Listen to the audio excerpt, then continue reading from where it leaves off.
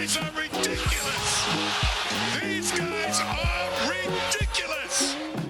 Now, how about them damn Celtics? And we are back with another episode of How About Them Celtics. Sam and I are here recording on Wednesday, November 22nd. We are recording the bulk of this episode before the Celtics game against the Bucks, which is going to happen tonight. I sure hope they win.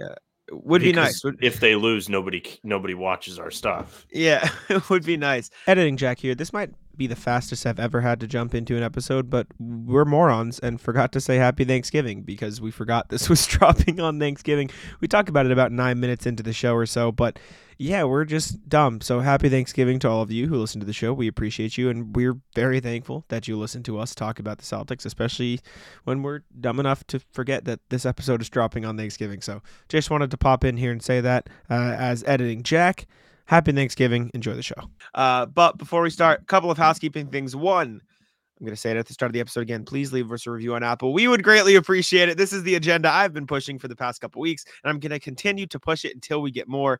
It helps us on the audio platform. So if you do listen on audio, leave us a review on Apple. And if you don't listen on audio, just go to Apple anyways. No longer asking. Very nice. Be very nice. We'd appreciate it. Also, for our loyal viewers and listeners, etc., you know, we post daily videos on YouTube.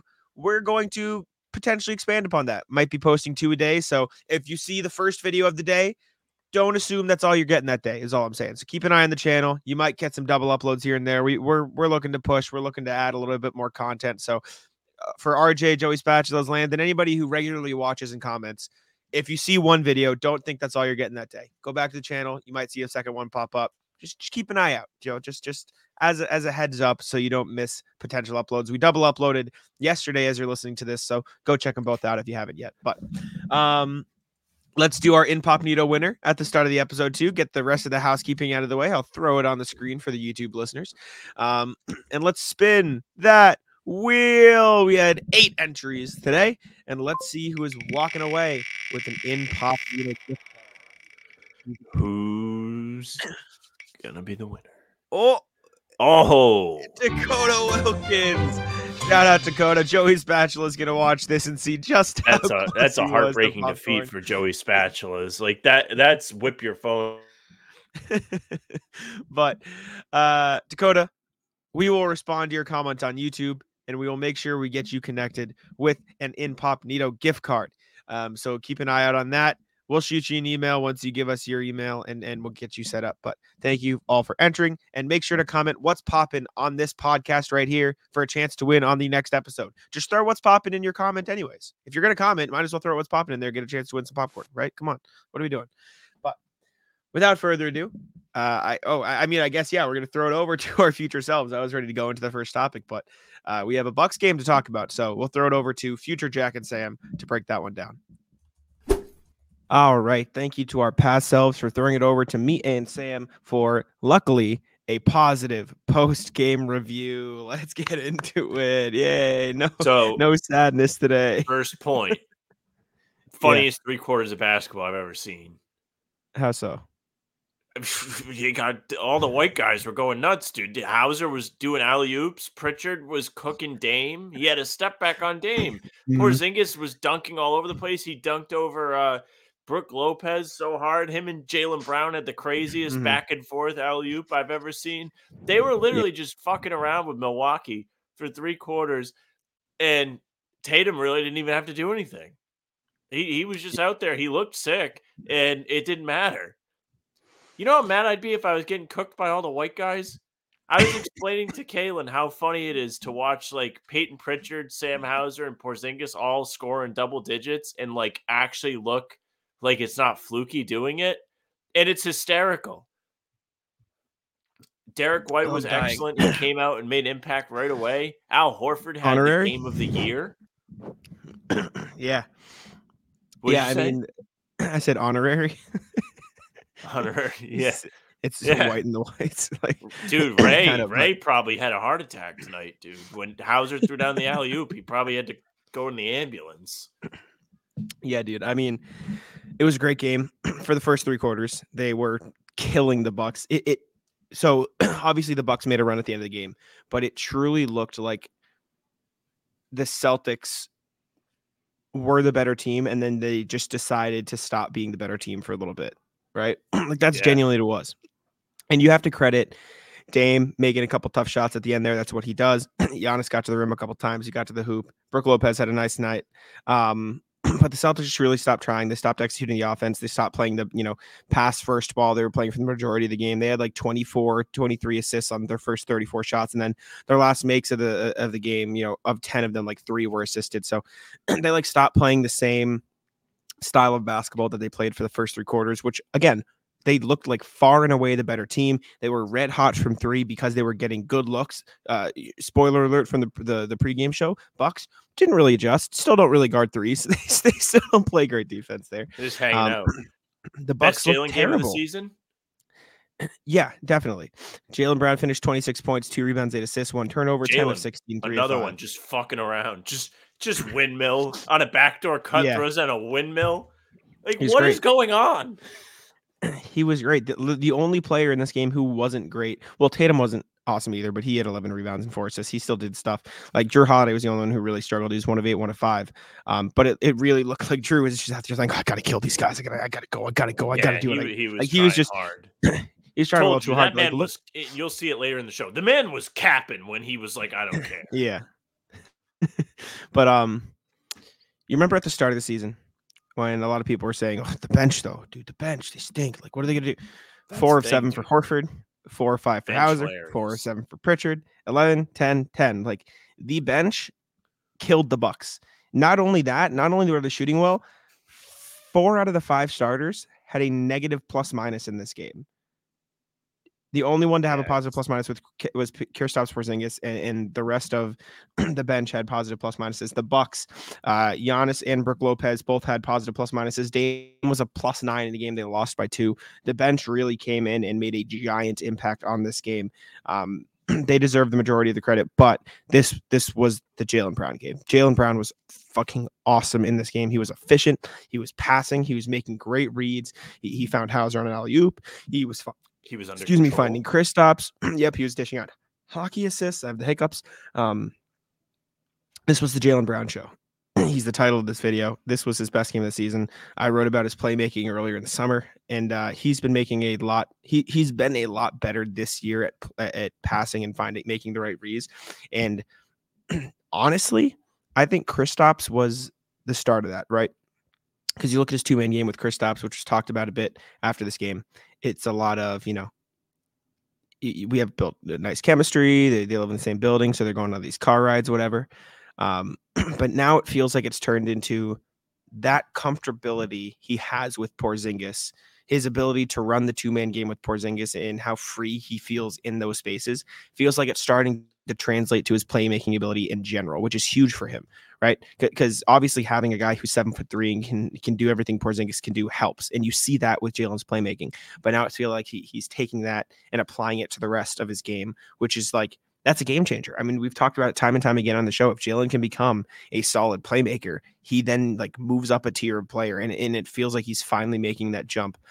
He still has his moments. He still has some rough game. I mean, you look at that Charlotte game, he took some tough shots at the end, but like you can feel his decision-making improving in real time this season. Like I truly think that Kristaps 2-man game is going to work wonders for the rest of like his playmaking. It almost feels like Jaylen's the most important player to this team. Not so much in the sense that he's the best guy, but in the sense that when he's on, they just go to another level. It just feels like when he's really thriving, the team is just unstoppable. Because when he's at his best, the range from when he is at his worst might be the greatest on the team.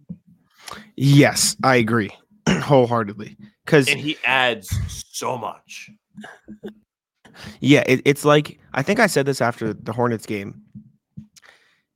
It was the difference between Kristaps' bad game and Jaylen's bad game, because it feels like, or it felt like at the time, most of Kristaps' misses were because he just missed. Like he got a shot within the flow of the offense, he just missed. But a lot of Jaylen's misses are him trying to force it and get in a rhythm. And I think as much as he did struggle with that against the Hornets, you're seeing him pick his spots a lot better and look for passes. And like I said, I think a lot of that is he's now comfortable with Kristaps. He now knows he can make these reads. And so now it's moving from, okay, I'm going to focus on this 2-man game with Kristaps to, okay, I can make some of these reads. Like it doesn't just have to be Kristaps. I can run the floor. I can run the offense. And it's good. He was talking about it after the game. And he said, playmaking tonight, he said, just being aggressive, getting to the paint. This is a team that likes to overhelp at the rim, so it's some pretty easy reads all night long. Just like shitting on the Bucks for not being great defense down there. And he really was making a lot of those reads. For a lot of this game, they were terrible. Celtics got a lot of easy stuff. Why not? Let's watch Jaylen's assist. We can keep talking. We don't have to discuss each assist, but let's watch Jaylen's assist. Why not? Give the man some credit. He was great. We'll throw out the mistape, but do you think this was Jaylen's best game of the season? I think so. I just felt like he was overly impactful. He just had his fingertips all over it. It was like him and Al Horford were like the 2 MVPs. Even though other guys had monster games, obviously I opened it up talking about the white guys because I just think it's funny when they play well. But they did a pretty good job. Pritchard made some good shots. He made important plays. Hauser was nails today. Dude. And obviously Kristaps was dunking all over him, doing this. Do you see this 2-man game? Shoulder. Look at this 2-man game. I'll say it for audio listeners. Kristaps gets the ball at the top of the key, passes it behind his back to Jaylen. Jaylen drives, draws to alley-oop to Kristaps. My God. This is, you know what this is? This is 2 players too talented to leave. You know what I'm saying? You can't leave either one of these players, so you almost have to pick your poison. And this was this was special. Vince McMahon is special. Yeah, it's great.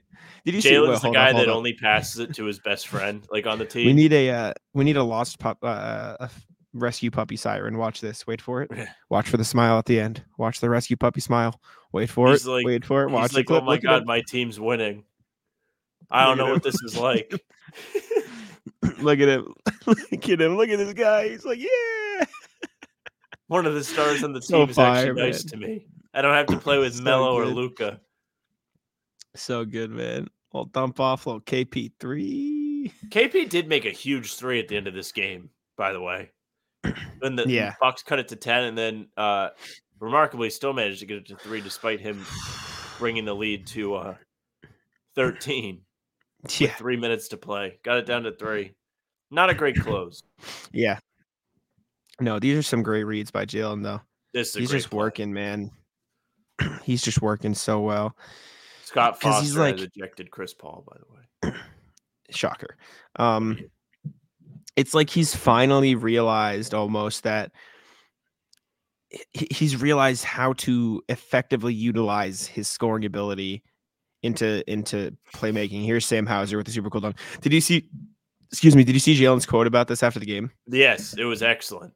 Fantastic by Jaylen. Let me read it for the listeners. He said, on the alley-oop, he said, I looked at him, he looked at me. That was all the confirmation I needed. We locked eyes, and I said, fuck it. He looked at me like he was ready, and I threw it, so shout out to Sam. Jaylen was awesome. Sam was also awesome. Sam was playing great defense in this game. I wrote about his defense for Celtics Blog recently. He made a couple stops on Giannis. Yeah. He literally got stops on Giannis. He had a block. He did. Continue.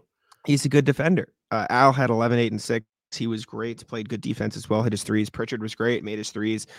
Had a really cool bucket past Campaign, or was it Dame? No, he got past Dame.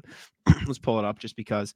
He hit a late shot clock shot over Dame. It was electric. Yeah, it was awesome. I want to pull it up just so we can experience it because it was a fun time watching him just say "See it later, Dame." I think I'm was admittedly this it? No. Kind of bummed that Dame turned up at the end because he was terrible for most of this game. He wasn't great. He wasn't great. Dame pulled it out at the end.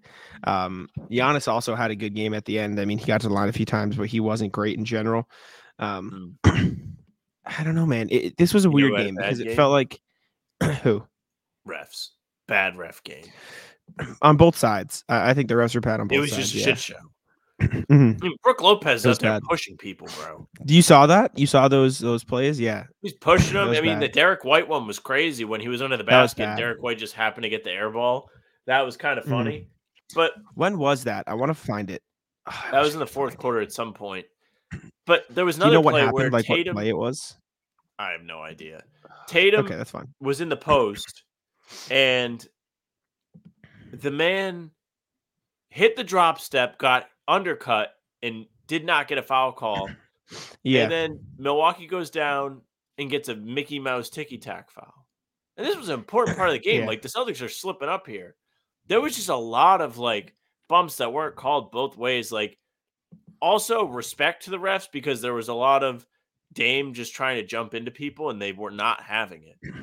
yeah. I think Hauser that did a good Jared job Weiss avoiding that. tweet of Mm, Embiid just crashing into whoever it was on the Dean Wade getting bailed yeah, out, like, might have made its way to the NBA officials office because they were would be having pretty cool. none of it.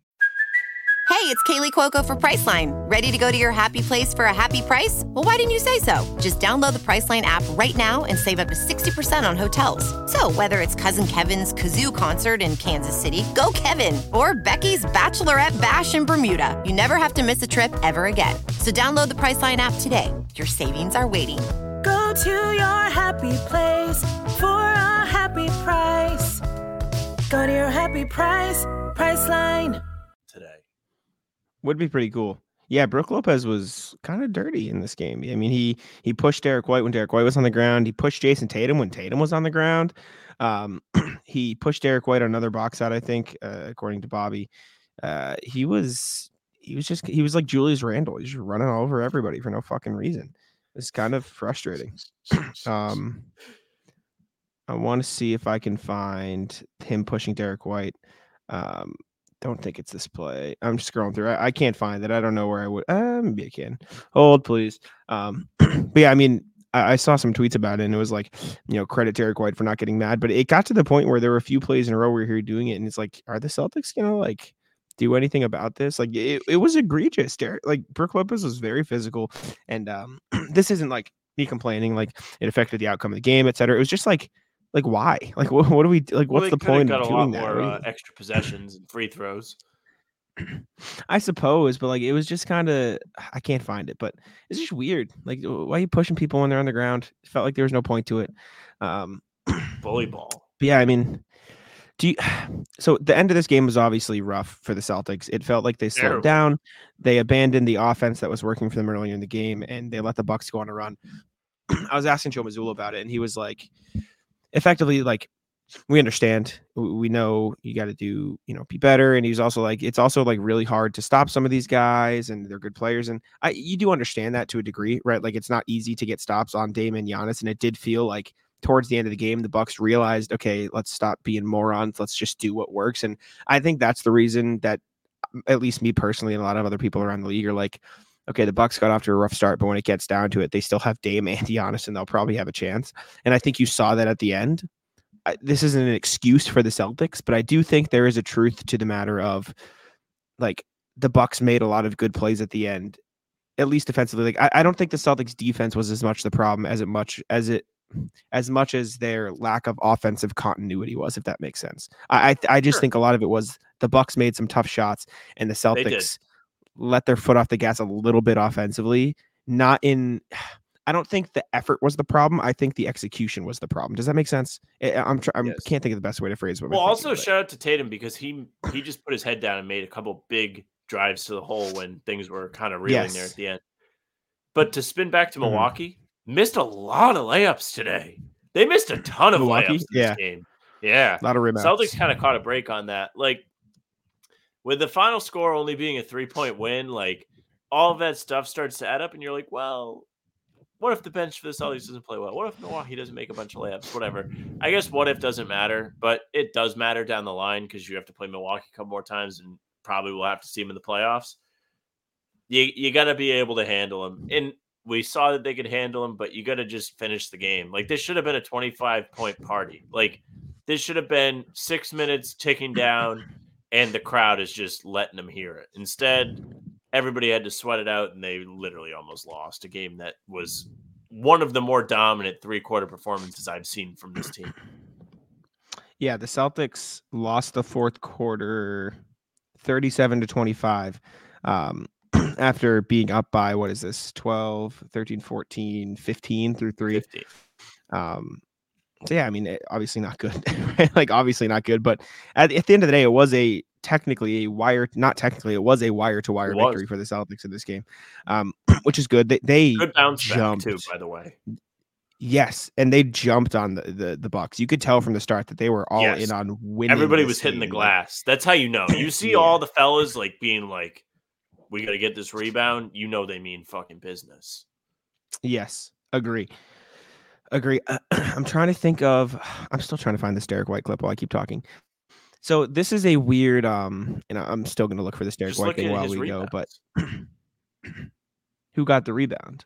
Derek White. It was literally an air ball right to Derek White. You're right. Good call. Thank you. I've been trying to figure out what stat to look for this. Oh yeah, you're good. But I want to look at because I want to look at it because I want to show the audience and to get confirmation that I'm not crazy because like you got pushed. Here it is. All right. I found it. Thank you for that. Pull I it did up. forget he got the ball afterwards. So this is the play that we were talking about.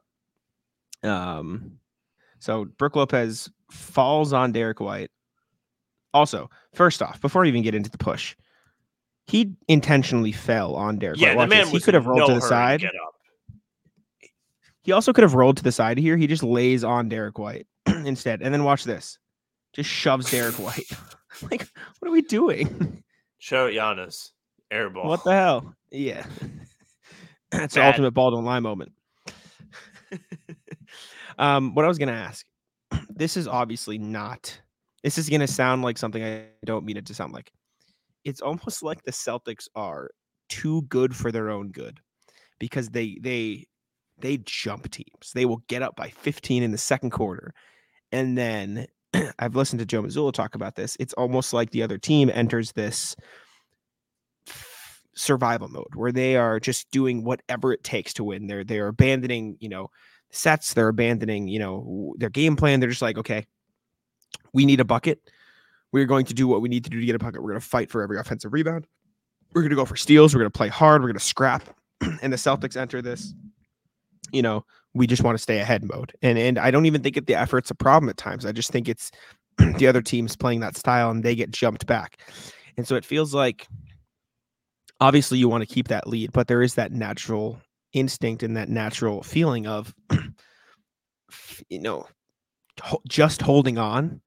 It's like the Celtics have climbed their way up this mountain. Like this is a terrible metaphor. It's going to sound so corny, but it's like the Celtics have climbed their way up this mountain, right? And they're just like hanging on the final ledge, trying to get over, but they're like taking a breath, right? Because they're like, oh, we just worked real hard. We're gonna take a breath and we're gonna do it. Meanwhile, the other team is like bare hand, like bleeding, climbing their way up, trying to stay, doing whatever they can to get back in it.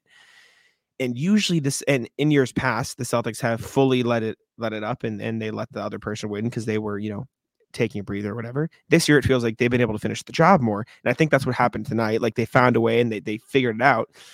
But I do think there is something to that. And this isn't an excuse, right? I just think it's deeper than the Celtics aren't trying.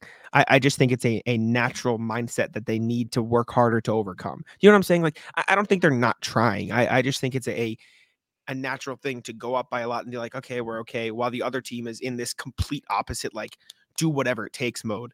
And I think that's a harder challenge to overcome. And it's not one that a lot of teams, if any, can overcome for an 82 game season every night. You know what I'm saying?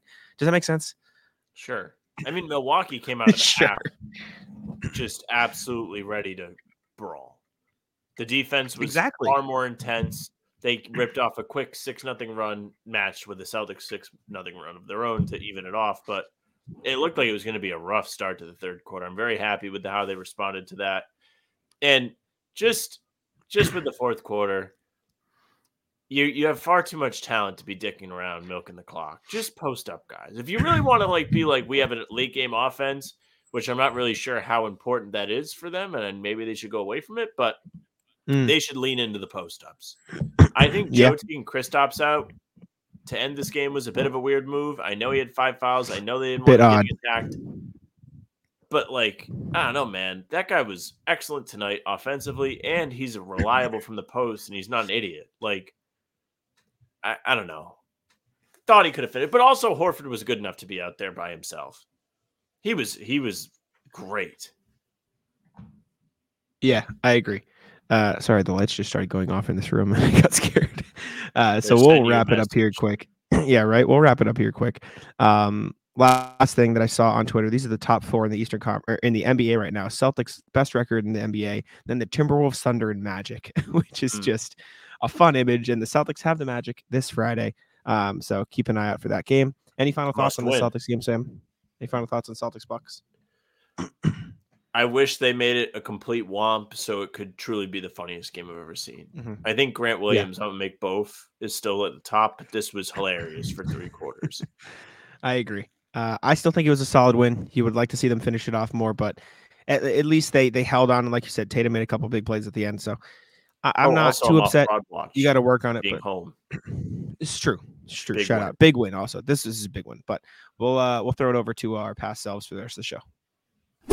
All right. Thank you to Future Jack and Sam for that lovely review of Celtics Bucks. Hopefully it was lovely, and hopefully it wasn't, these guys stink as they did against Charlotte. That'd be real cool if we could be back to the good vibes. But I've seen some comments saying, Jack, I appreciate your, let me take Incognito off the screen. I appreciate your awareness of future and past selves and the metaverse, and so I've like embedded that into the topics now whenever we throw it over Time to travel, dude. We got the multiverse going on the podcast. for real. But before the Celtics took on the Bucks at practice, the morning of Wednesday, Drew Holiday spoke about playing the Bucks. I missed it because for the first time in forever, the Celtics decided to open the doors to practice early, and so I showed up at 11. When the email said to show up, but they went at 10:45, 10:50. So I didn't hear Drew Holiday, but luckily I got audio from a friend of the show, Bobby Kravitsky, and I think it was Suichi Terada of Mass Live who posted a nice article recapping all the quotes. So we have some of the best quotes from Drew Holiday talking about his former team. And spoiler alert, he doesn't really give a shit. He doesn't really care that he's playing his former team. He was asked, if there's a chip on his shoulder. He said, no, I think they got what they wanted, so I can't be mad at that. Warning would have been cool. Other than that, I'm in the best place that I can to compete against them for a top team in the East. He said of his time in Milwaukee, it was a good time. I won a championship, made some friends, made some family members. It'll always have a place in my heart. So like the warning would have been cool part's a bit funny, but then he also just goes right into it. Hey, now I get to beat them. And so I think what you said stands true of that's what they all say. But if there's anybody who truly doesn't give a shit, it would be a guy like Drew Holiday, who's he's just like a vet. He's just a professional. He seems like one of the more professional guys in the league. So in his mind, he's probably just like, all right, whatever, on to the next. But you have to imagine there'll be just like the smallest twinge of like, yeah, like fuck these guys. Let's get a win. See, I feel like Drew Holiday would not necessarily be the one to not care, at least with the circumstances. I agree with everything else. Professional, vet, like he's been around a while, like he's been traded a couple times, and he's been through it. But the man literally had an article come out the day before that was like, yo, I want to be here for my whole career. And then it was like, hey, buddy, guess what? Get ready to pack your bags. Fortunately for him, he was put into a situation where he was always going to be relocated and had the opportunity to join a very competitive team in the Celtics. So he didn't exactly get the Brogdon treatment where he was just kind of sent to the abyss, or even Marcus for that matter, who's wasting away in Memphis as of now. They could turn it around, but who knows what they're going to do. Yeah. Understandable from Drew Holiday, though. But again, nobody's every once in a while you get a, hey, they fucked me, but it usually doesn't happen. Yeah, it's rare. It's rare. Also, when asked if the media makes too big a deal of the, former players or traded players playing for their former teams, he said a lot of the time, most of the time, it's not like I circled this one on my calendar or anything. I think this is a big game because of the two teams that are playing, because of the caliber of players that are there on the court and all that. That's what I would like for it to be about when we're playing against the Bucks, which I also understand. But come on, you had to know like the first time you played the Bucks, right? Like you had to know this was coming. What's funny is as the listeners are hearing us talk about this, like whatever his stat line is going to be has already been out into the world. Like in my head, I'm like, might have a monster Drew Holiday game tonight. Yeah, I mean, that is just who knows what happened.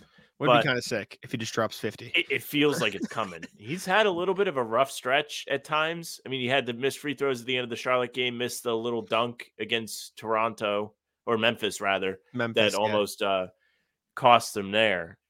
But he's also had some really great moments throughout this season where he's just been rock solid, and he really hasn't had a lot of times where it's been like, oh, Drew Holiday bad, Drew Holiday negatively impacting the team. But it does feel like he's due for a signature game. We haven't gotten a signature Holiday game yet. We had a signature start. I think against Philly, he got off to a really good start in the win. But it was cool to see him cook those boys in Milwaukee. Or, well, it's here, but, you know. No, I know what you mean. Would be nice. Would be pretty cool. But we'll see what happens. I think there was one more quote I had written down here. Oh, yeah, and it was he was asked, you know, have other Celtics asked you about the Bucks' tendencies? He said a little bit.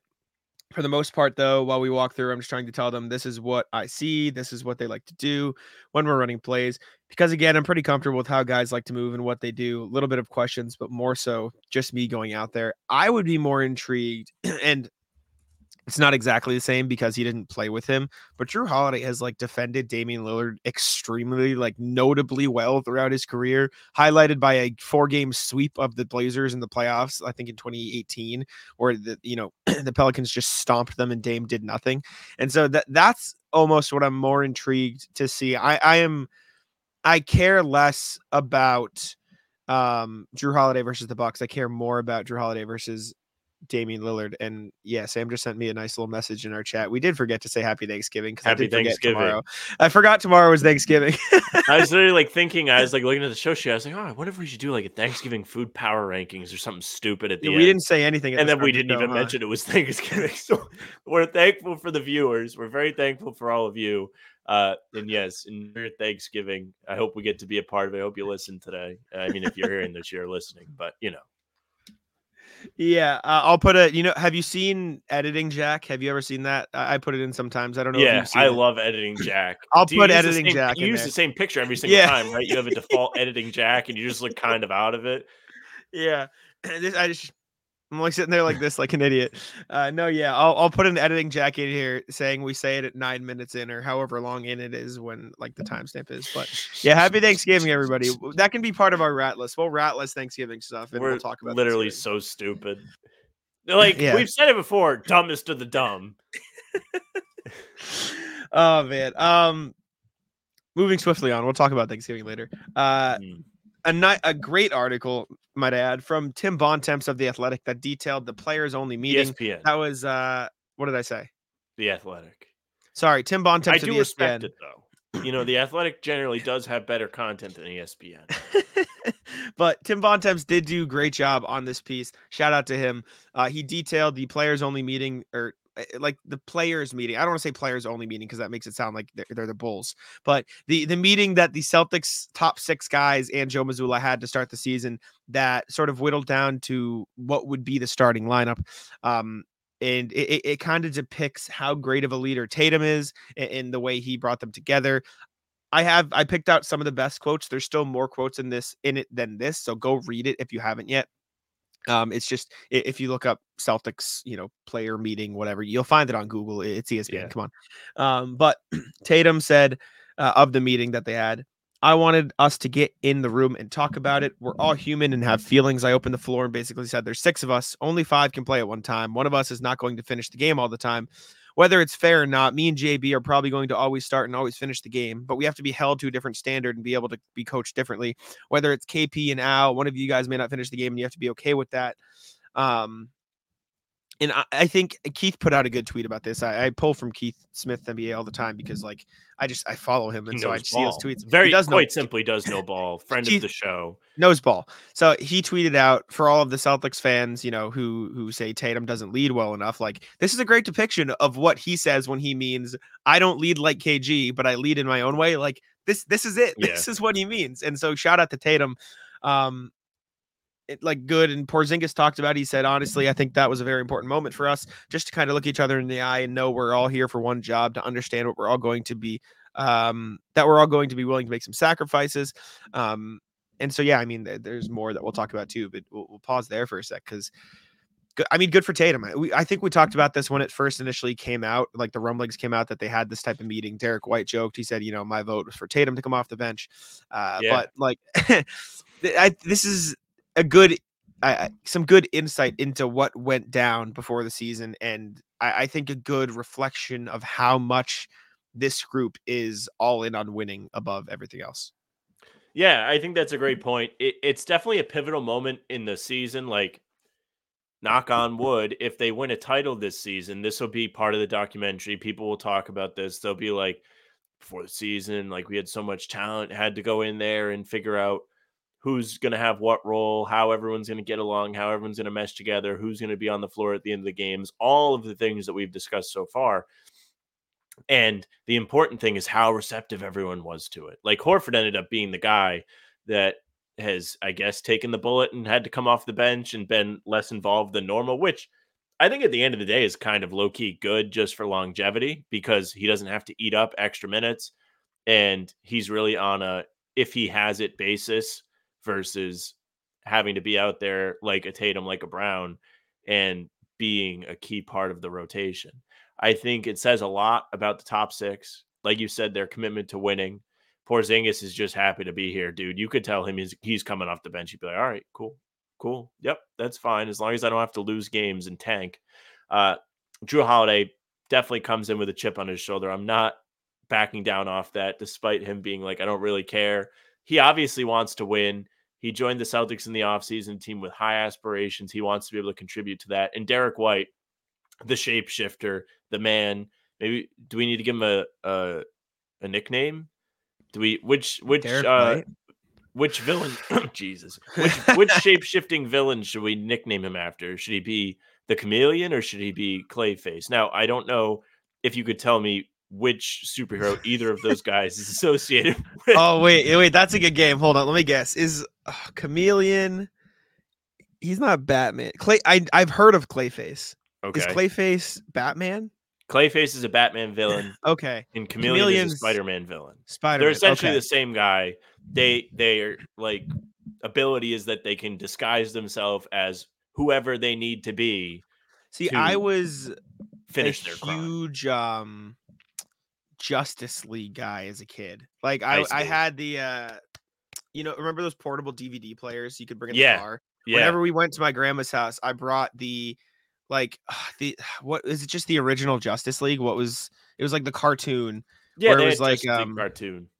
Yeah. We're not cartoon, but like the animated Justice League, like it's a cartoon. Yeah, sure, whatever. But like that, I had those DVDs and I would watch them like over and over and over again. The one where it'd be like their dome, like the villain's dome, like rose up from the swamp and shit, and they were in there talking. Hall of Evil. Yeah. Whatever it was. That's what I watched as a kid. So I feel like that's maybe where I recognize some of those names from. But yeah, you know what's wild is that when we were kids, Jesus, what happened? I've never said that before in my life. When we were kids, yikes! My God, you're old. That we would have that though, like when we went away, we would only have certain episodes of things that we could watch. Yeah. Like I watched like the same 2 Jimmy Neutron episodes on my PSP if I was away from the house. Yeah. Or SpongeBob. I remember the show Good Luck Charlie. I don't know if you can hear me, but I can hear you. They were like the first show to like release stuff on Apple. So their like premiere like first ever like pilot episode was released on Apple for like $5. And I remember getting on my iPod Touch. I like downloaded it. I'm like, oh, this is the first episode. I watched it like this. It's like a an cool idiot thing. But yeah, now everything's just out there. Okay. Which anyways, name do we want to give him? You have more pull than me. You just drop it. I like the Chameleon better. The Chameleon, I like the Chameleon better. Clayface sounds too. If somebody doesn't get the reference, it kind of mean. Yeah, and I don't think that fits Derek White's though. I like the Chameleon. I'll back it. Maybe a Celtics blog article. Maybe I'll do it. I owe Literally every site I We need write to get for, back on something, the dude. Yeah, we do. how about them Celtics It'll newsletter? So happen. maybe that'll be the thing. But yeah, I agree. I mean, it's great to hear them talk about that. And Drew Holiday was a big part of that sacrifice. Al Horford said, "I've just been really impressed by Holiday's commitment to the team, what we're trying to do. You can already tell he's a no excuse type of guy. It's a lot when he's had to go through and relocation and get used to a new environment. And we're asking a lot out of him." Porzingis said, "I came out of that meeting and my respect for him grew. I told him right away his demeanor in that meeting. He said it and he meant it. And we all knew that he meant it because this is Holiday offering to come off the bench. And being an NBA champion and just having all that experience and just coming into a new team, one of the biggest rivals, and being like that, it set the standard for everybody else. So to hear Holiday, a guy like that, like make that offer, and Joe Mazzulla ultimately decided it was going to be Horford instead of Holiday, which we talked about, I think was for the best for all parties involved because, spoiler alert, Celtics starting five, Derek White, Drew Holiday, the Jays, and Porzingis has been fucking gross. Like when it's been on the court, like it's been very good. I think just the offer alone, like the sentiment, like it's almost when like, remember when we were talking about the other day, it was like, oh, you know, I'll always pay on the first date, but the offer is nice to hear. Like, you know what I'm the saying? Empty gesture. There's a whole Curve episode about the empty gesture. That but somebody said, takes Larry up on it, and it's horrible yeah. for Larry. Well, that's what I said. I think this was more than an empty gesture from Holiday. Like, I think he truly would have been okay coming off the bench, which is like, that's a big deal to hear from a guy like Drew Holiday, which is, again, good vibes to start the season. It is definitely very good vibes. And I'll tell you what is, we were talking about Porzingis and how effective the lineup has been with him, White, Holiday, and the Jays. Guy at the coffee shop today talking to me loves Porzingis. Mm-hmm. To the guy's credit, like Porzingis has been probably the best No, he's been version good. of Porzingis we've ever seen. Tingus Pingus, baby. Yes, sir. But the guy, he was pumped about Porzingis. He was like, that guy stays healthy, watch out. I agree.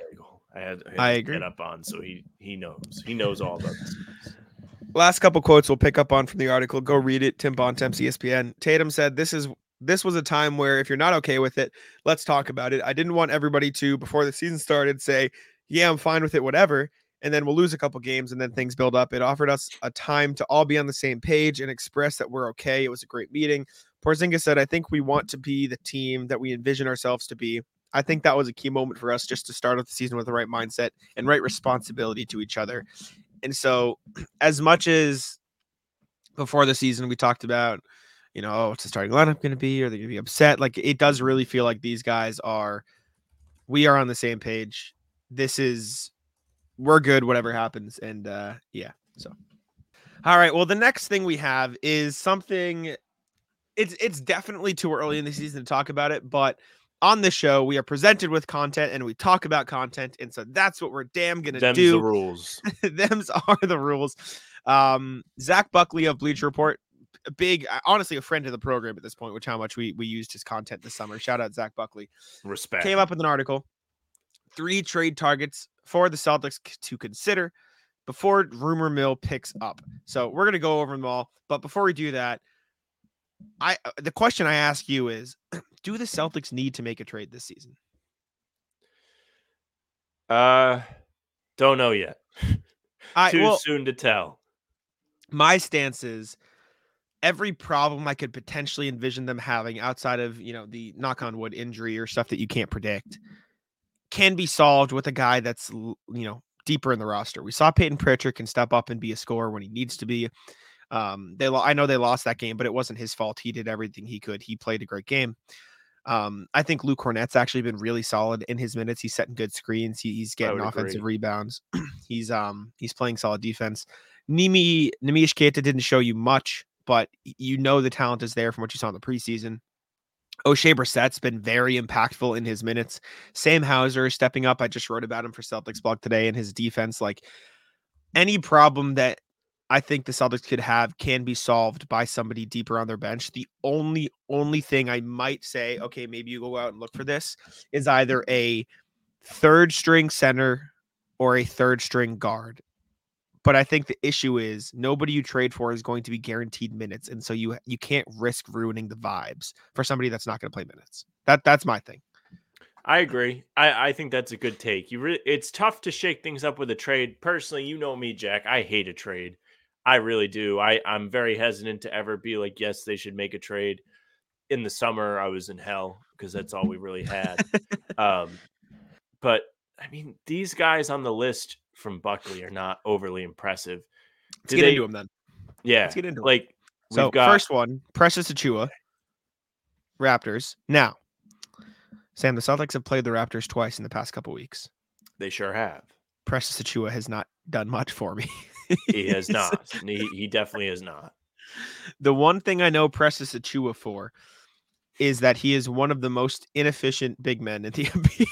Oh no, Jack. He's better this year. He's shooting 45% from the field, 23% from deep, which it's still not good. But 2 years ago, he was shooting under 44% from the field, and he doesn't shoot well from the free throw line either. And so his, what is it? Not effective field goal percentage. Why am I being stupid right now? His true shooting percentage this year is 50.1. For context, who's a guard? Who's an inefficient guard? Trae Young. His is probably worse right now, but 50.1 for Precious Achiuwa. Trae Young is at true shooting 56.3. So he is shooting 50% worse true shooting than Trae Young. Oh boy. And a lot of that is Trae Young is a good free throw shooter, but still like not very efficient for a big man. I did not realize they included free throw percentage in that. True shooting, yeah, it's everything. That's good. True shooting is a measure of shooting efficiency that accounts for 2-point field goals, 3-point field goals, and free throws. Yeah. How many threes a game does Precious Achiuwa take? You want to guess? I think he takes 3. 1.9 actually. That's not as bad as I thought.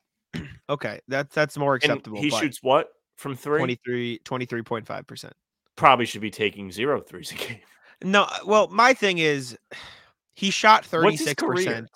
His first year there, 31.6. He shot 36% his first year in Toronto. And so they know he has the ability, to make threes. And so if you know that, you still got to shoot the open ones. And so he's taken about 2 a game for the past 3 seasons, which is like fine. 2 out of your 7 shots or threes, like fine. He doesn't move me. You know what I'm saying? Like, it's just meh. Like, he's just, I'm not in on Precious. Is he better than Luke Cornett? Probably, but not for the Celtics, if that makes sense. When you factor in Luke knowing the system, so sense. Luke Cornett has chemistry with these guys. This year, like you said already, he has played pretty well. Like, everyone was hating on the man coming in the year. Nemi was the shiny new object. Obviously, he had the foot problem, so he was out for the first 10 games. Made his season debut. He was like fine, like he was whatever, fine to below average. Cornett has had some very impactful moments this year. He had a couple big baskets against Philly in the win. He's been a good screen setter, like you mentioned. He just works with these guys. If you want me to be honest, if you want me to pinpoint a change that I would like to see within Boston's big man rotation, not necessarily with the rotation, but I'd like to see them try and unlock Cornett a bit and have him shoot a 3 once in a while. He can do it. That's what I'm saying. His Celtics debut against OKC was a monster game where he had a big second half. He made a couple threes. Yes. I agree with you. He can do it. I don't know. They have everybody else do it. Why can't he do it? Sam? I think he's good around the basket, though. You know what I'm saying? Like, I know that, listen, play to the strengths. He's pretty good at finishing around the cup. But also, why not? Why not have him sit in the corner once in a while? Especially if it's a garbage time blowout. What is Cornett shooting on attempts? Like, what are his 3-point attempts as a Celtic? Entire total? Yeah. Like average per game. I should per game basketball reference. Per game as a Celtic. No, I got you. I'm strapped with it. Per game as a Celtic, he averages 0.5 a game. In total, through his entirety of his time with the Celtics, he has attempted 53 threes and he shot 12 of 53. So not very good, but he's also not looking for them as much. But I agree, he can shoot threes. I'm not saying take a bunch, but like if you're open, take them. Cornett spent 2 seasons with the Knicks, first 2 NBA seasons. Yeah. In 2017-18, he shot just under 1.5 per game, made 35%. Next year, he shoots 1.5 per game. Oh, I'm sorry. My mistake. My bad. He shot 4 a game Mm. in his first season, 4.2 in the second season. First season, 35.4%. Second season, 36.3%. Since then, percentage has declined, make no mistake. But he can do it. He can make these shots.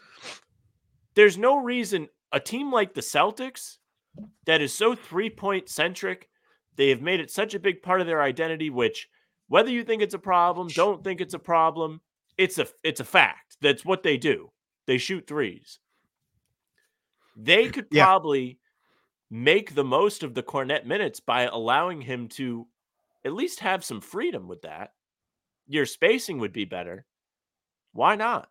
I know you said I'm spitting, so you're not going to really have much to argue, but No, I agree with you. I absolutely agree with you. I don't think he should necessarily be taking like a million threes, but I think splice the floor. Let him cook a little bit. I'm in on Cornet. We're man high on cook. Cornet podcast. I agree. The next guy is a big man, Andre Drummond, a guy we've talked about before. greatest rebounder of all time. This is true. I will say also about Precious Achiuwa, because it also applies to Andre Drummond. Both fit into the TPE, so they could potentially be low risk guys. It doesn't matter anyways. If you get them for free, both are in the final years of their respective contracts. So it wouldn't be like you're giving up a ton for a guy who might not be here. You're giving up a couple seconds at most for two guys that maybe play, maybe don't. So I'd be in on either of them for that price. That said, if I had to pick, I'd lean Achiuwa over Drummond just because I feel like he's a bit more athletic, a bit more switchable on defense. For as bad as he is on offense, he's also going to be asked to do a lot less and asked to do things in a much more defined role in the Celtics. I wouldn't hate Drummond. He's just kind of a traffic cone. And I don't think the Celtics want that on defense. Like, I think Lou Cornet is a better perimeter defender than Andre Drummond, to put it that way. And he's not a great perimeter defender. So I wouldn't hate Andre Drummond, but I would rather Precious Achiuwa to the point where I'd rather give up 2 seconds for Achiuwa than 1 second for Drummond. And I know seconds don't matter, blah, blah, blah. But like, I'm just saying I would rather I'd rather give up a little bit more and get Achiuwa than give up like next to nothing and get Drummond. That's my point. Yeah. I think it was you that told me that Drummond is like actually a good locker room presence, despite all these teams he's been a part of being dog shit. So I don't remember that. Maybe I did say it. I say a lot of things. I don't know. You're going to catch me out. I believe it. Like, I mean, he is a vet and he does seem like a nice enough person. And I remember a speech he had where he was like, listen, I know as much as anybody. I went from a max guy wanting max money to on a minimum, like right away. Like, you got to take what you can get. You got to fight for what you get in the NBA. So like, I do think he is like a well-respected player at the very least. And like he gets along with people at this point, but I don't know. Last guy on Zach Buckley's list, DeLon Wright in the ugliest jersey in NBA history on the Washington Wizards. So bad. This is the problem with this idea, because if they all fit into the TPE, DeLon Wright would be my favorite. You bring him in, he can play if you need some defense. Does not fit into the TPE though. He makes $8.1 million, meaning you would have to trade either like 4 of your minimum salary guys, i.e. Lamar Stevens, Steve Mikhailuk, Delano Banton, and like OJ Brissett, or trade for a guy into the TPE, wait 60 days, then match it, or include Peyton Pritchard. At that point, I don't think getting DeLon Wright for any of those combinations is worth it. So I like DeLon Wright, but not for what it would take to get him. Not having the best season. I think that might be because he's being asked to almost exclusively He's hurt shoot right now, threes. I believe. He's also hurt right now, I believe. Percentages are bad. No, yeah. He's also out on November 11th, 4 to 6 weeks with an MCL sprain. So he is that's inactive right now anyways. But speedy recovery. Also maybe not. Maybe you don't want to play with Jordan Poole. Whatever you would prefer DeLon Wright, I hope it's the best for you. Also, the last trade thing, not Zach Buckley, but I know you put it on here and I did see it too. Bill Simmons and Kevin O'Connor talked about Alex Caruso. I also haven't listened to it yet, but I did know they brought it up. And I'm going to say what we've said a million times when we've brought him up. I would love hard. Yeah, would love Alex Caruso. Would be would just be very difficult to figure out a way to trade for him, unfortunately. But I would like Alex Caruso. All right, let's check in with our emails here and see what people have to say. I believe we only have 2 today, so a light day for the emails, but we can check in regardless and see what shocker our boy RJ has to say. All right. Let's pop in time for a glass half full take. This is one day ago, 1 p.m. Excuse me, on the Celtics off day. Morning, gents. I am happy to win the wheel of popcorn, and we'll give you and them a report on how we like the product when it arrives. Perfect. I just shot you another email, RJ. So if you haven't seen it yet, check your email. We need some information, blah, blah, blah. By the way, this got long, and I made it into a fan post on Celtics blog. I did plug both your writing on the pod. Legend. Hey, What a thanks. beast.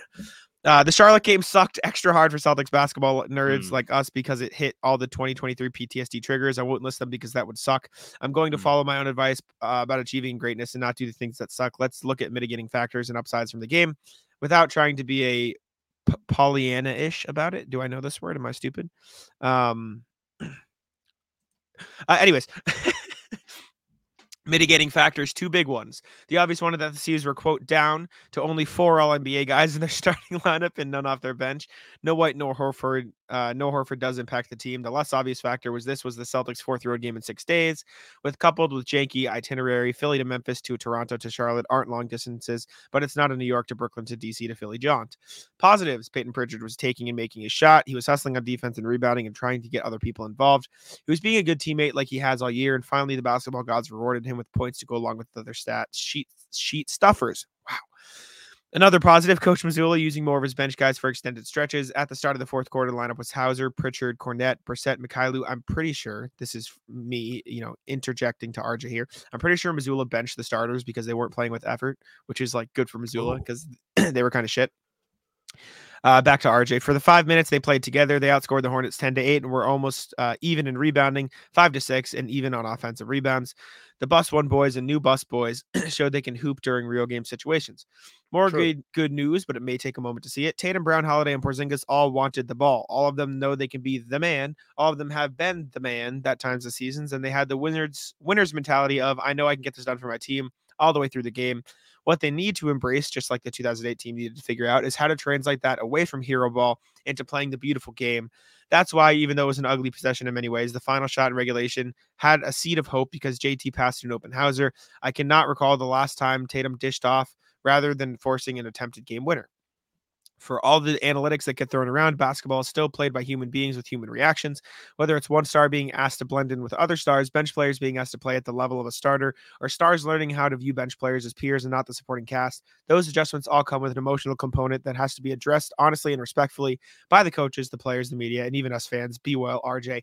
Can I just say, I had to cough that whole time, so I'm very proud that I didn't give you guys what that was like a big one for me. But yeah, thank you, RJ. Sam, thoughts on the positives he mentioned? I think a lot of them are very valid. I was impressed with the bench's play to start the 4th quarter in Charlotte. I was almost certain that they had sealed the game. I was so certain that I placed a $5 bet on the Celtics to lose, and I made $100. So that says how much I really have faith in them. I agree with the 2023 PTSD. I do think there's extreme value in all of those guys having confidence enough to take the final shot and be the guy with the ball. I think your best bets for reliability or I don't even know what the right word is. Just the confidence I have in them is Tatum and Porzingis because they're more under control. I don't really want to see Brown having to try and create a shot. He hasn't proven to be overly comfortable with the ball still. Just might not ever be part of his game. Holiday hasn't been a massive scorer for Boston either, but I do respect him as a veteran, and we've seen him make big plays before. He had a winner against the Celtics in Game 3 in 2022, I want to say, or at least he made the shot to seal the game for Milwaukee, something like that. It was a drive down the lane shot, and good job by him, even though it hurt at the time. But yes, great. I just want to see more low post play down the stretch. It worked. Worked back against, who was it? Am I tripping? Toronto when they ran the back-to-back post-ups?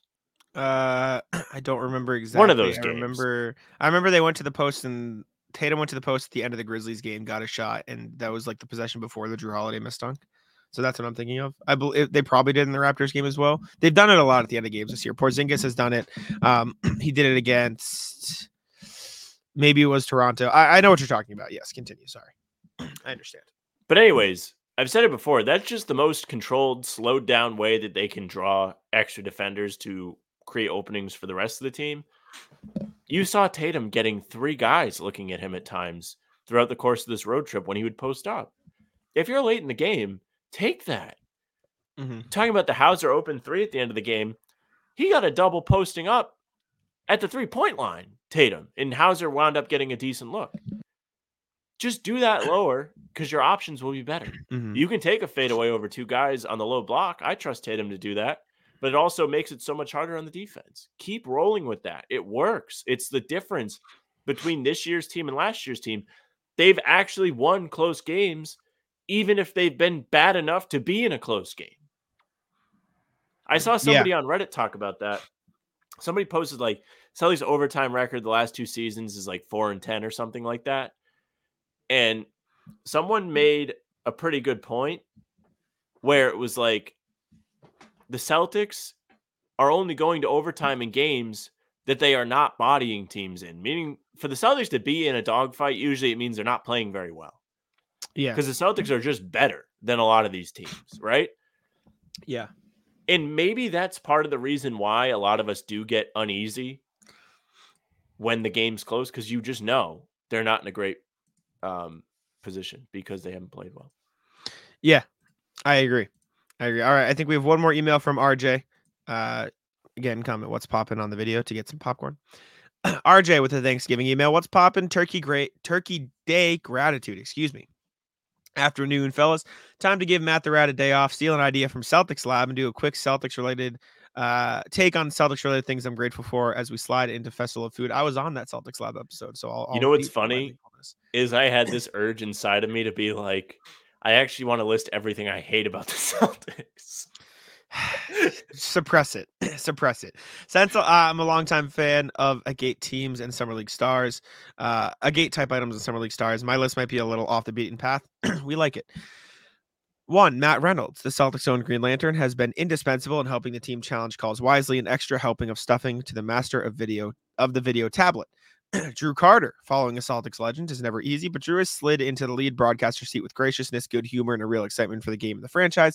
Bad puns and great nicknames I still love. Preseason P are icing in what already is a flavorful cake. I hope he still sticks around for a while. Drew, your choice of cranberry sauce, canned or homemade.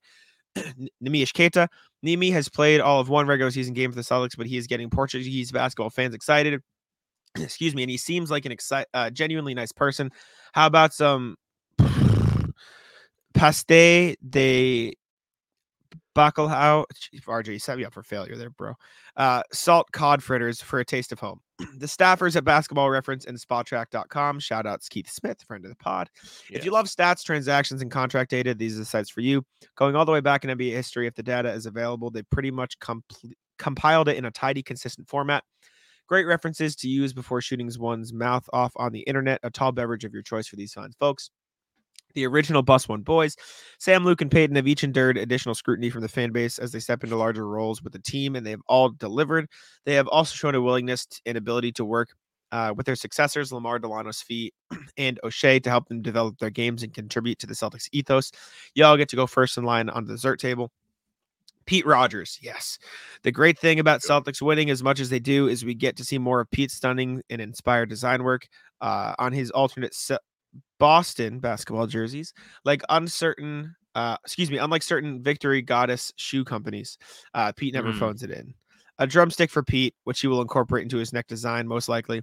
And then lastly, the HBTC community. Any creative endeavor can have the joy choked out of it by its own fandom.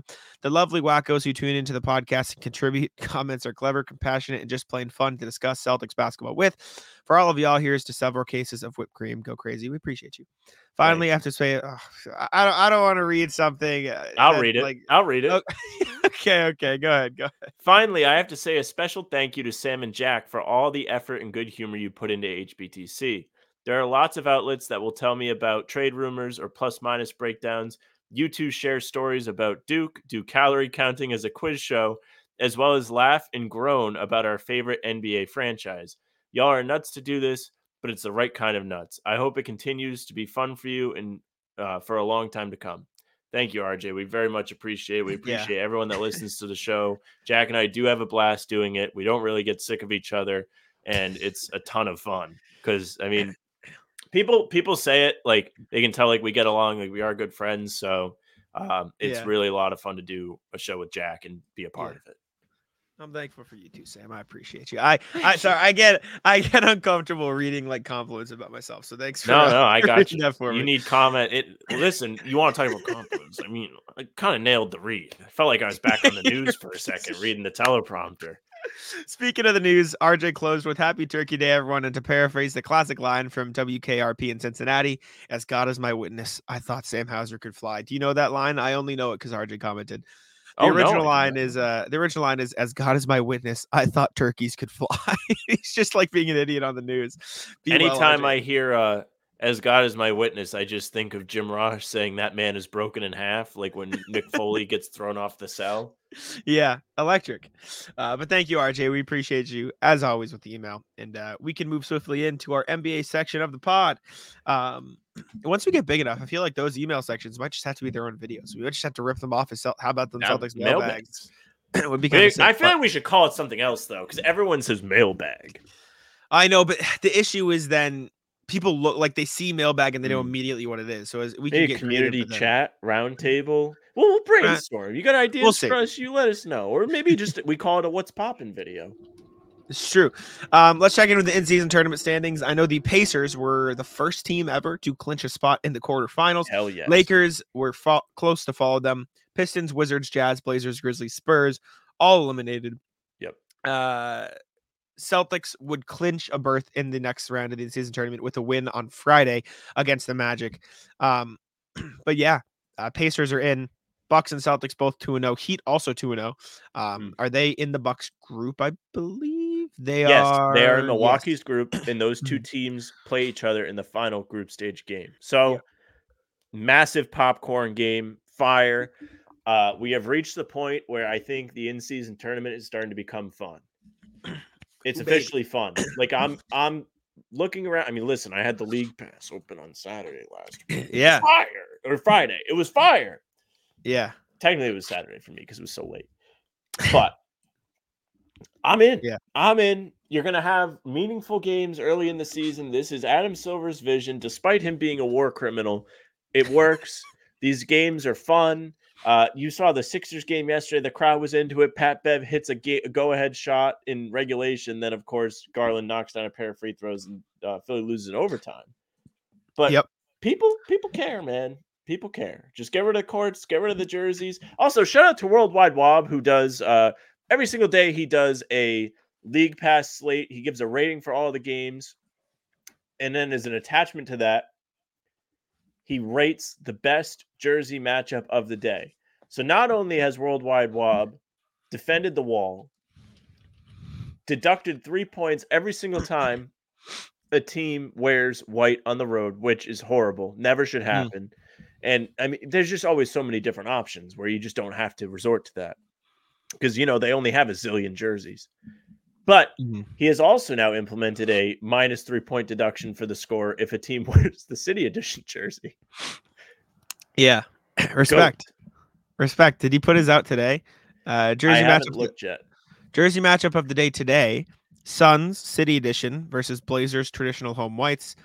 This was yesterday. Yeah, I don't see it today then. But anyways, does he do the worst matchup of the day or does he always do he does the best. Damn, if that's the best, it was a 1.4. He's the GOAT. Worldwide Wob is the online NBA GOAT. Yeah, he's a beast. Shout out to him. Let's see. What's next? I think that covers in-season tournament. Jack. We're getting there. This is close. We're getting there. We're gonna start caring about these Celtics game. If they get to the quarterfinals, that quarterfinals game is to be very important for the two of us because we have tickets to the Eastern Conference semifinal for the in-season tournament. The question is, Celtics going to be there or not? Would be pretty cool if they're there. But let's check in with the rest of the NBA standings, see what's going on around the league now. Rockets are back on the downturn. They've lost 3 in a row. Warriors, the Warriors just picked it up. They've won their last game, but before that, they were in a losing streak. They're sub 500 right now. It's a weird game there. Thunder have won 5 in a row. They've shot up to 3rd in the West. They're 10-4 on the season.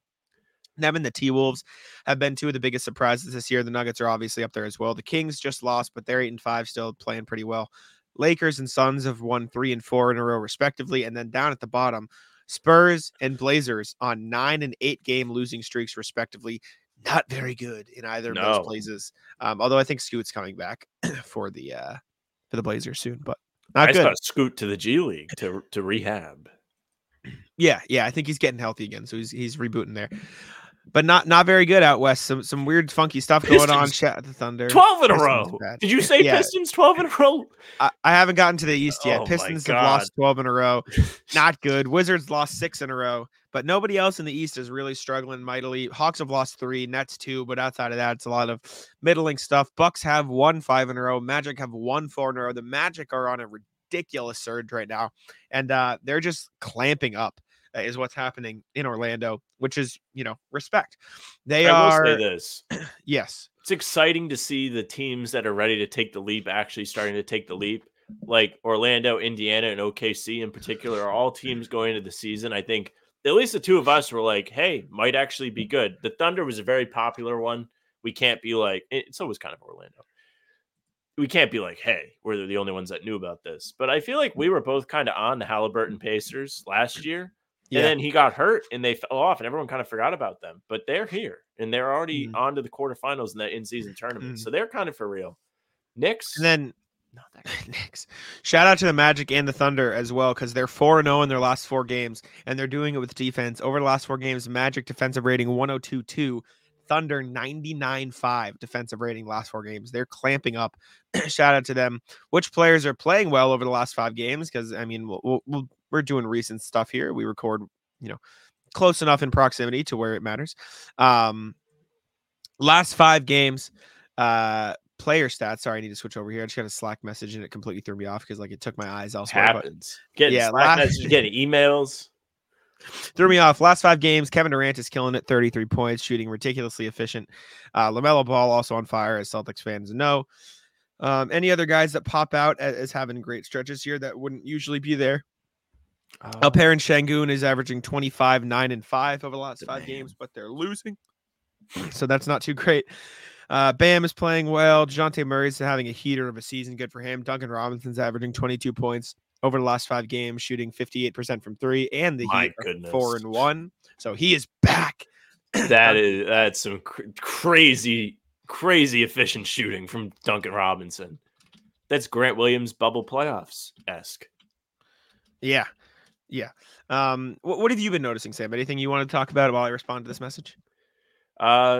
Bulls bad. Bulls very, very bad. They need to blow it up. And I know we're going to get into that.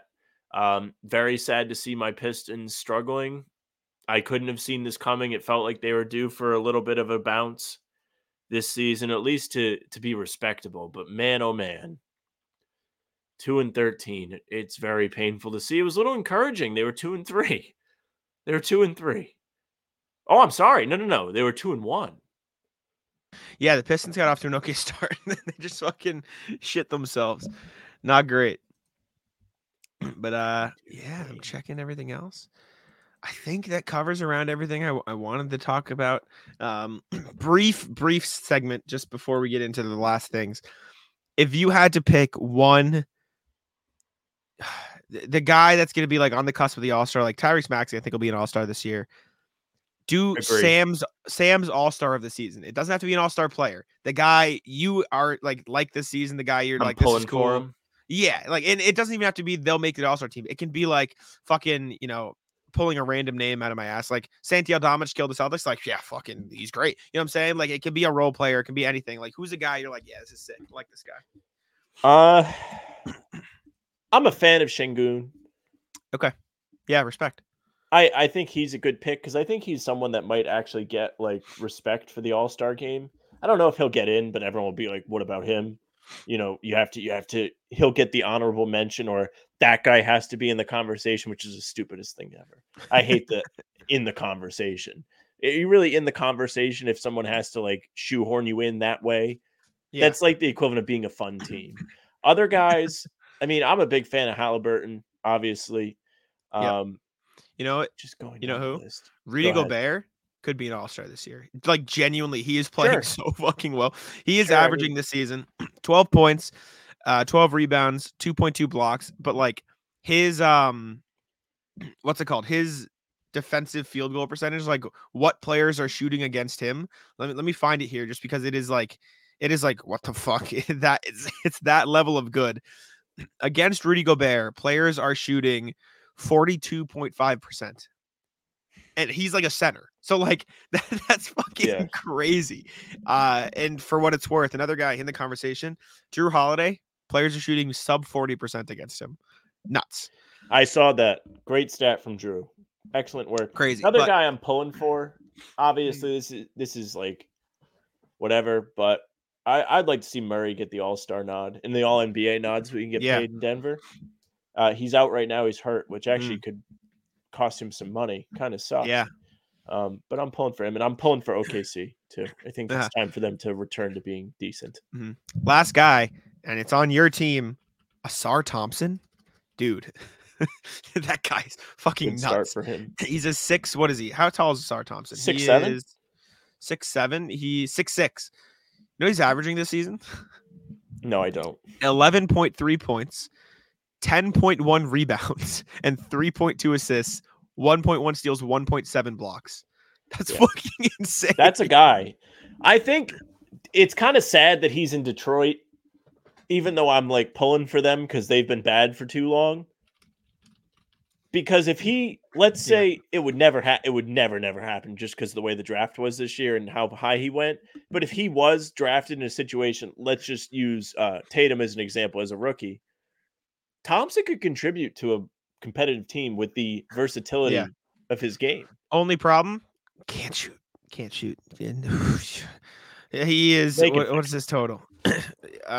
He is shooting currently 4 for 29 on the season. Oh boy. 13%. Well, Grant was 0 of 25, and they. This is true.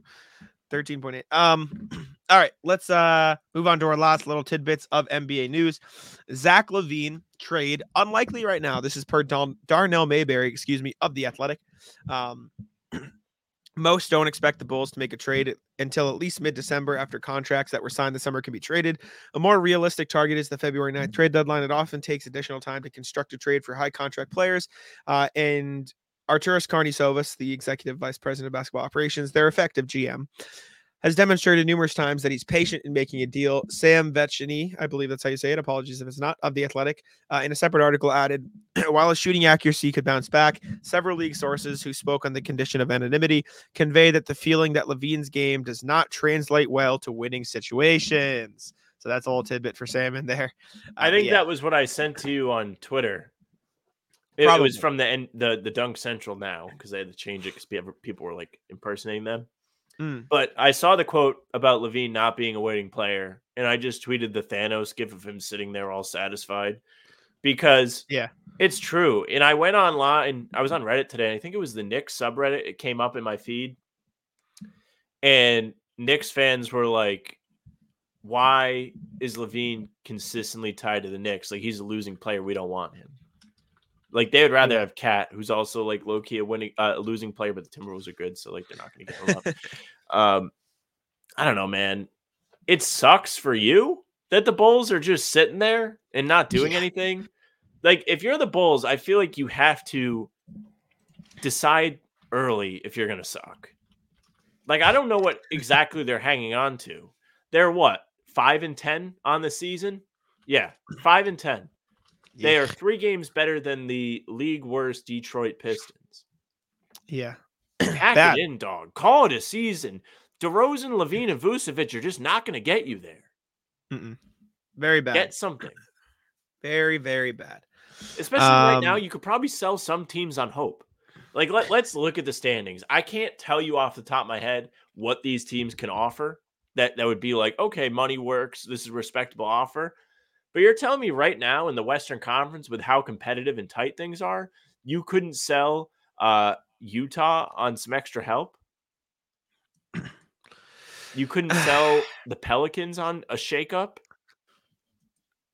I think it's just tough because, like, those specific ones, like Utah, do they really need to push right now? Like, are they really in for that? The Pelicans, like, you'd have to really shake it up. Jazz should tank for what it's worth because they have exactly pick. So it has to be the perfect situation, and in that, what they should have done is fucking blown it up this offseason when teams are more flexible and can do things. Like, that's what they really should have done. But They did not. So whatever.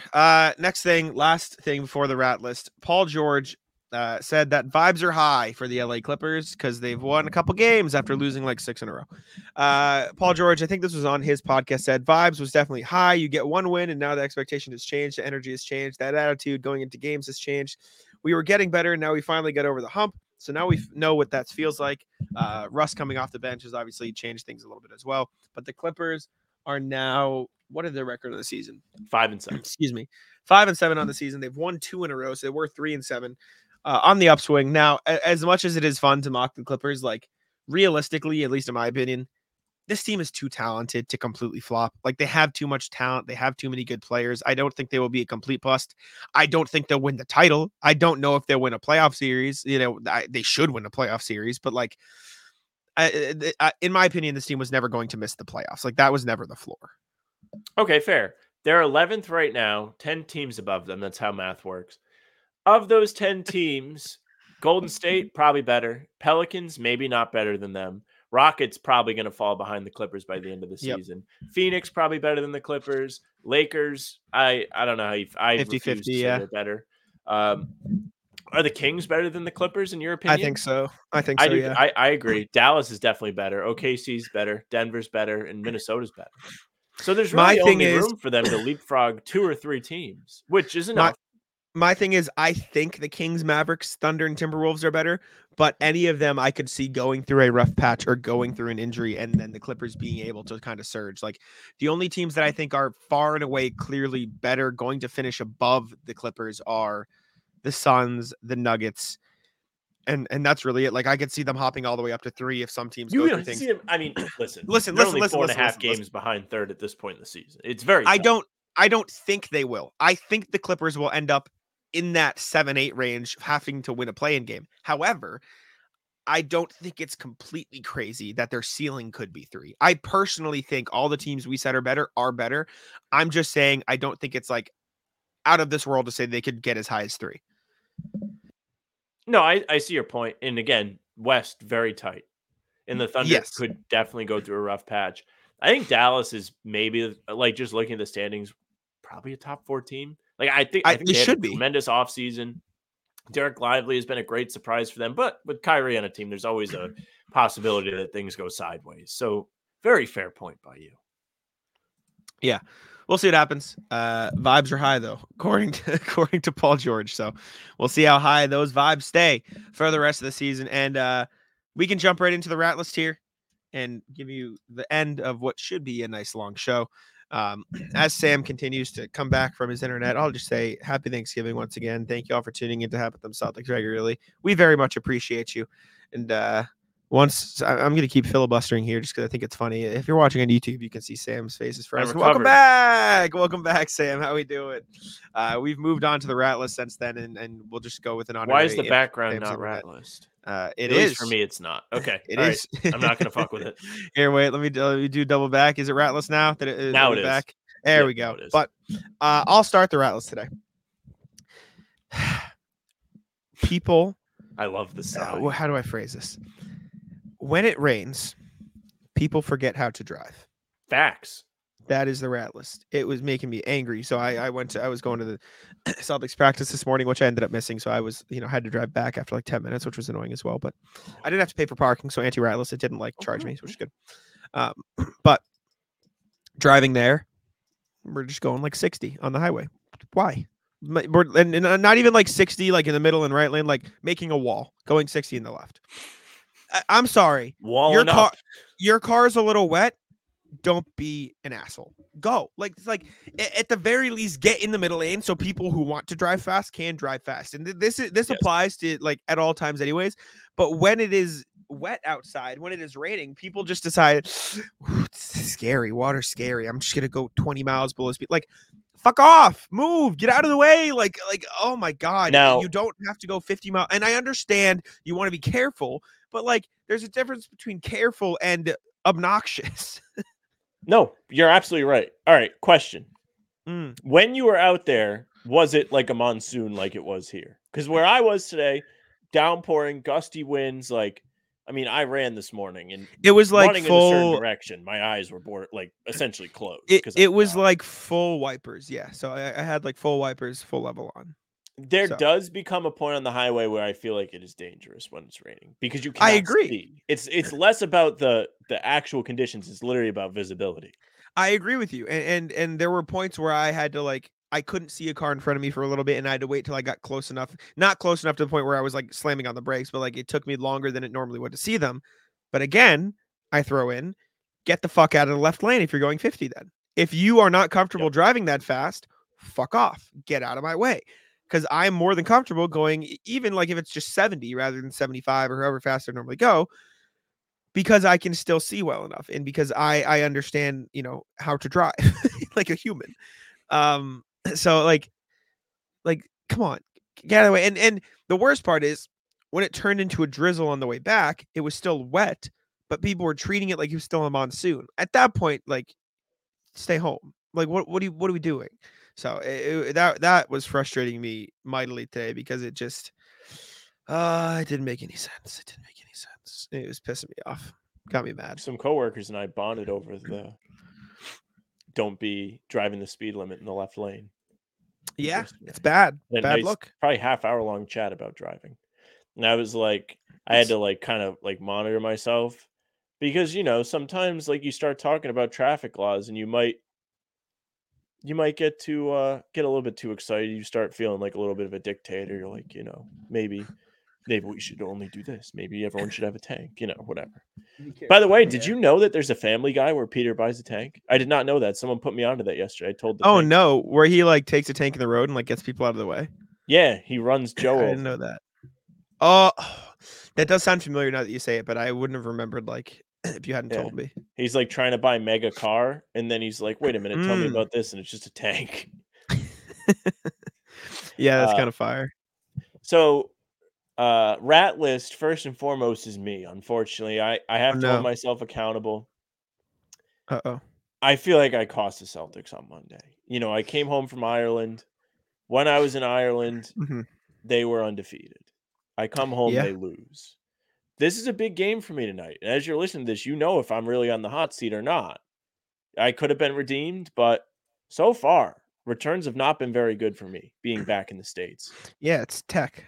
It's bad for you. Cost us viewership. Get ready to learn Gaelic, buddy. See you later.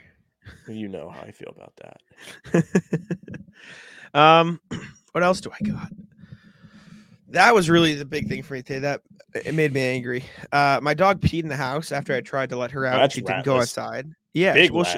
I came home and I opened the door and she didn't go outside. And then I came in here to work for like 30 minutes and she peed in the house. It's a rat. Like, what are we doing here? Oh, asshole. No. Yeah. I don't know. I don't have much. Oh, I'm ready to go. But yeah, hit it. I was gonna say we could do our Thanksgiving stuff too as well. Let's wrap the rat list so we can finish with that. Okay, go ahead. I don't have any more of us. I don't think. Okay, if I think of something, I'll let you know. But so, rat list of the United States. Now this kind of ties in with me being back, but sure. I was over across the pond there in Ireland, and at many of the establishments, coffee shop, fast food place, wherever, you pay with the card. They don't ask you to tip. No tip machines. Yeah. No tip screens. They pay people. No, hey, it's going to ask you a question in Ireland. Yeah. Respect. I came back here today. I was reintroduced to the tip screen. I was like, oh my God, they're living so much better than us over there. They don't have this perpetual guilt when they go to buy a coffee. Even though I do tip at my local coffee shop because I go there every day and I have a rapport with those people. Sure. But never forget the Starbucks drive-thru where they hold it out the window at you like you're some kind of fucking animal. And they're like, give me the extra $1. Well, I think it's because they pay. I guess it doesn't apply at Starbucks, but they just don't tip over there in general. Like they pay waitresses like normal salary instead. You're supposed to tip 10%. In Ireland? Yes. Oh. In most of Europe, you are correct. The gratuity is included. Yeah, that's what I thought. But it was my understanding you tip 10%. Sure. And then, ride the plane all day. I ate like absolute dog shit over the weekend. It was terrible. I was like, oh my God, I'm getting fat. But anyways, I fly home. Did I tell you I watched the Chucky movie on the plane? The Child's Play with the doll, No. Chucky? No, you didn't tell me that. That is one of the funniest films I've ever seen in my life. That fucking Chucky doll running around, scrambling around, killing people is so fucking funny. The way he runs, he just across the screen. Anyways, so the woman in the movie figures out like Chucky's bad, the mom of the kid that the Chucky doll belongs to, and she like tries to throw him in the fireplace, and she picks him up, and he's like, "You fucking stupid bitch, put me down." He just starts berating the woman. It was the greatest thing ever. I'm sitting on the plane laughing. But anyways, after my lovely flight, which had tons of movies on it, my mom and I are riding the employee, because my mom's a flight attendant. We're riding the bus back to the employee parking lot. We're on the bus, and this guy on the bus has his phone on. Now, Jack, you have voiced displeasure in the past with those who are in public settings and have their volume on the phone. You know what headphones. The worst use of your volume could probably ever be? Like it goes this, and then probably watching porn in public. This is worse than that. Yeah. Okay. The man had the fucking alarm sounds playing on his phone. Like the sound that is my alarm when I wake up in the morning. I don't know. It might have been his text message tone. But I shouldn't have to hear that sound ever unless it's my alarm, because it like sets something off in your brain where you want to be upset. You're upset because it's an upsetting part of your day. It's terrible.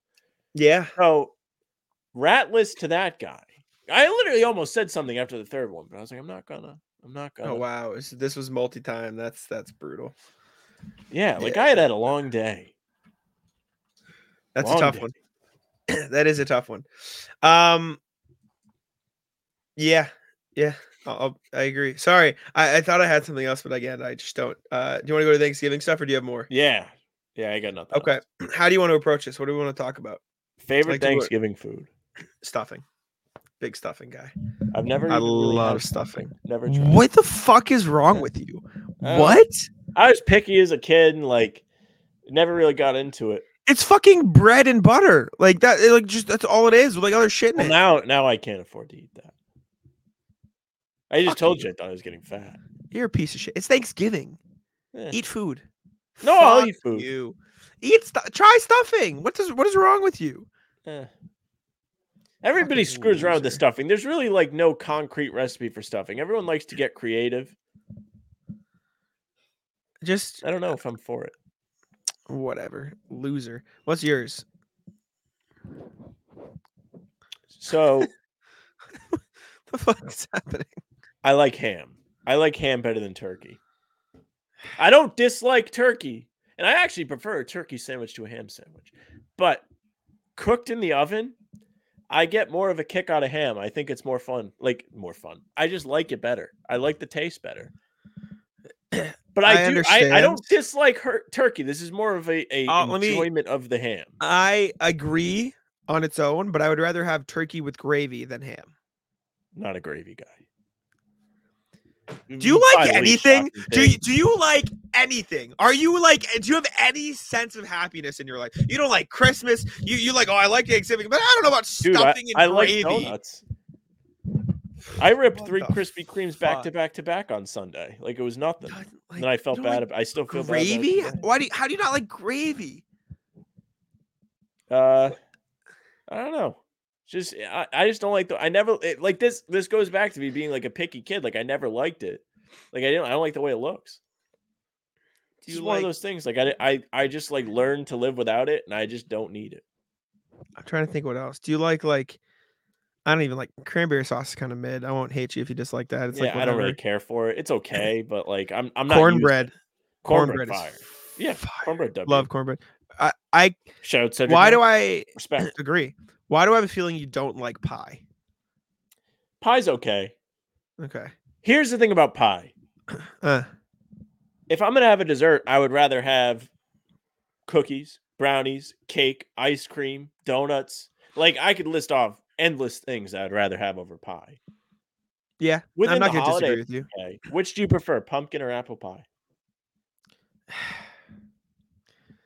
Neither. Like they're all both fine. I like What do pecan you pie. like? Oh, pecan. Pecan pie is good. I Chocolate cream don't pie is actually pretty good.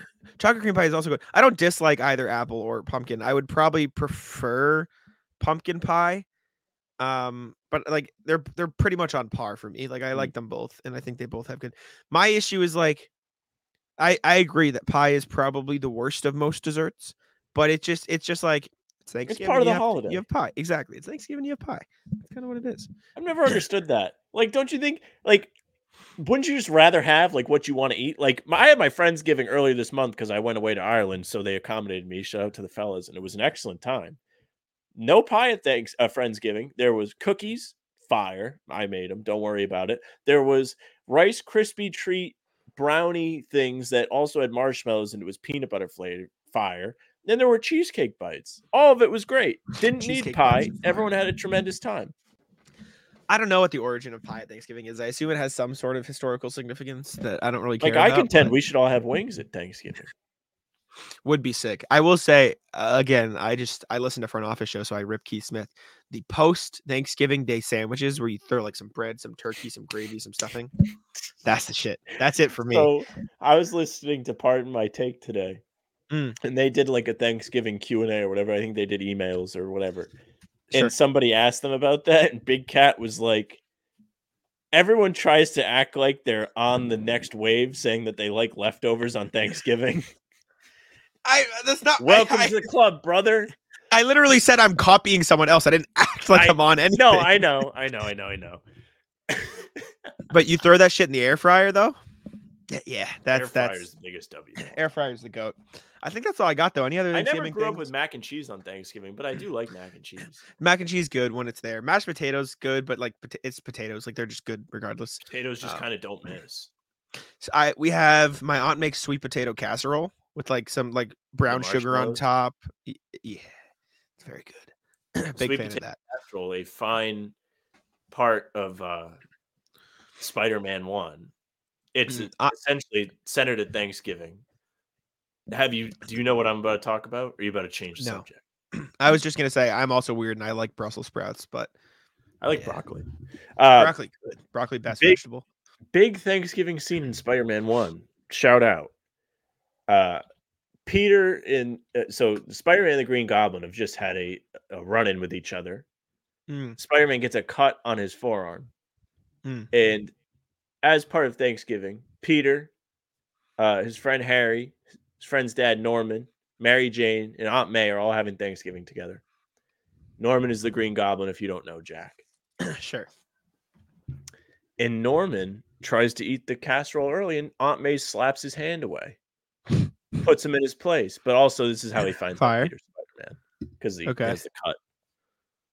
Does he not bleed or something? Like, no, he bleeds. Then how does he find out? Does he bleed a different color or like? He has a cut on his forearm, the same place Spider-Man had a cut. Oh, okay. I thought you meant he like gave him the cut.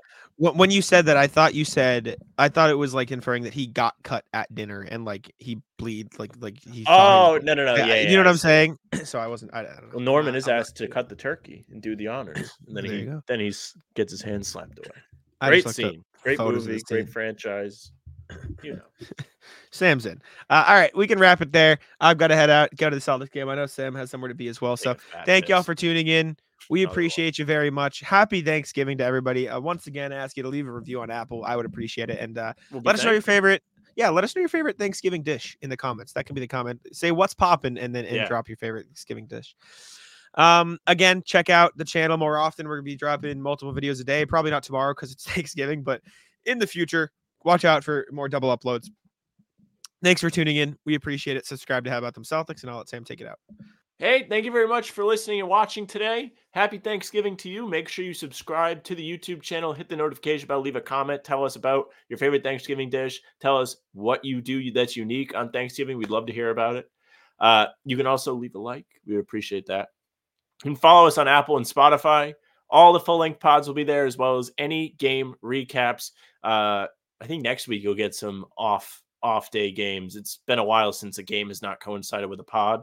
But the Bulls game on Tuesday will certainly be one. So will Sunday's game against Atlanta. So be on the lookout for that. You can follow us there. Leave a 5-star review like Jack said. Find us on socials at How About Them C's, Twitter, Instagram, TikTok. Facebook page is just the name of the podcast. We're live there as well as YouTube before every single game, 30 minutes before doing the pregame show. You can find Jack on Twitter at JacksMoneyBay. You can find me at SamLaFrance NBA. That's it for us. Bye. Tic-tac-toe.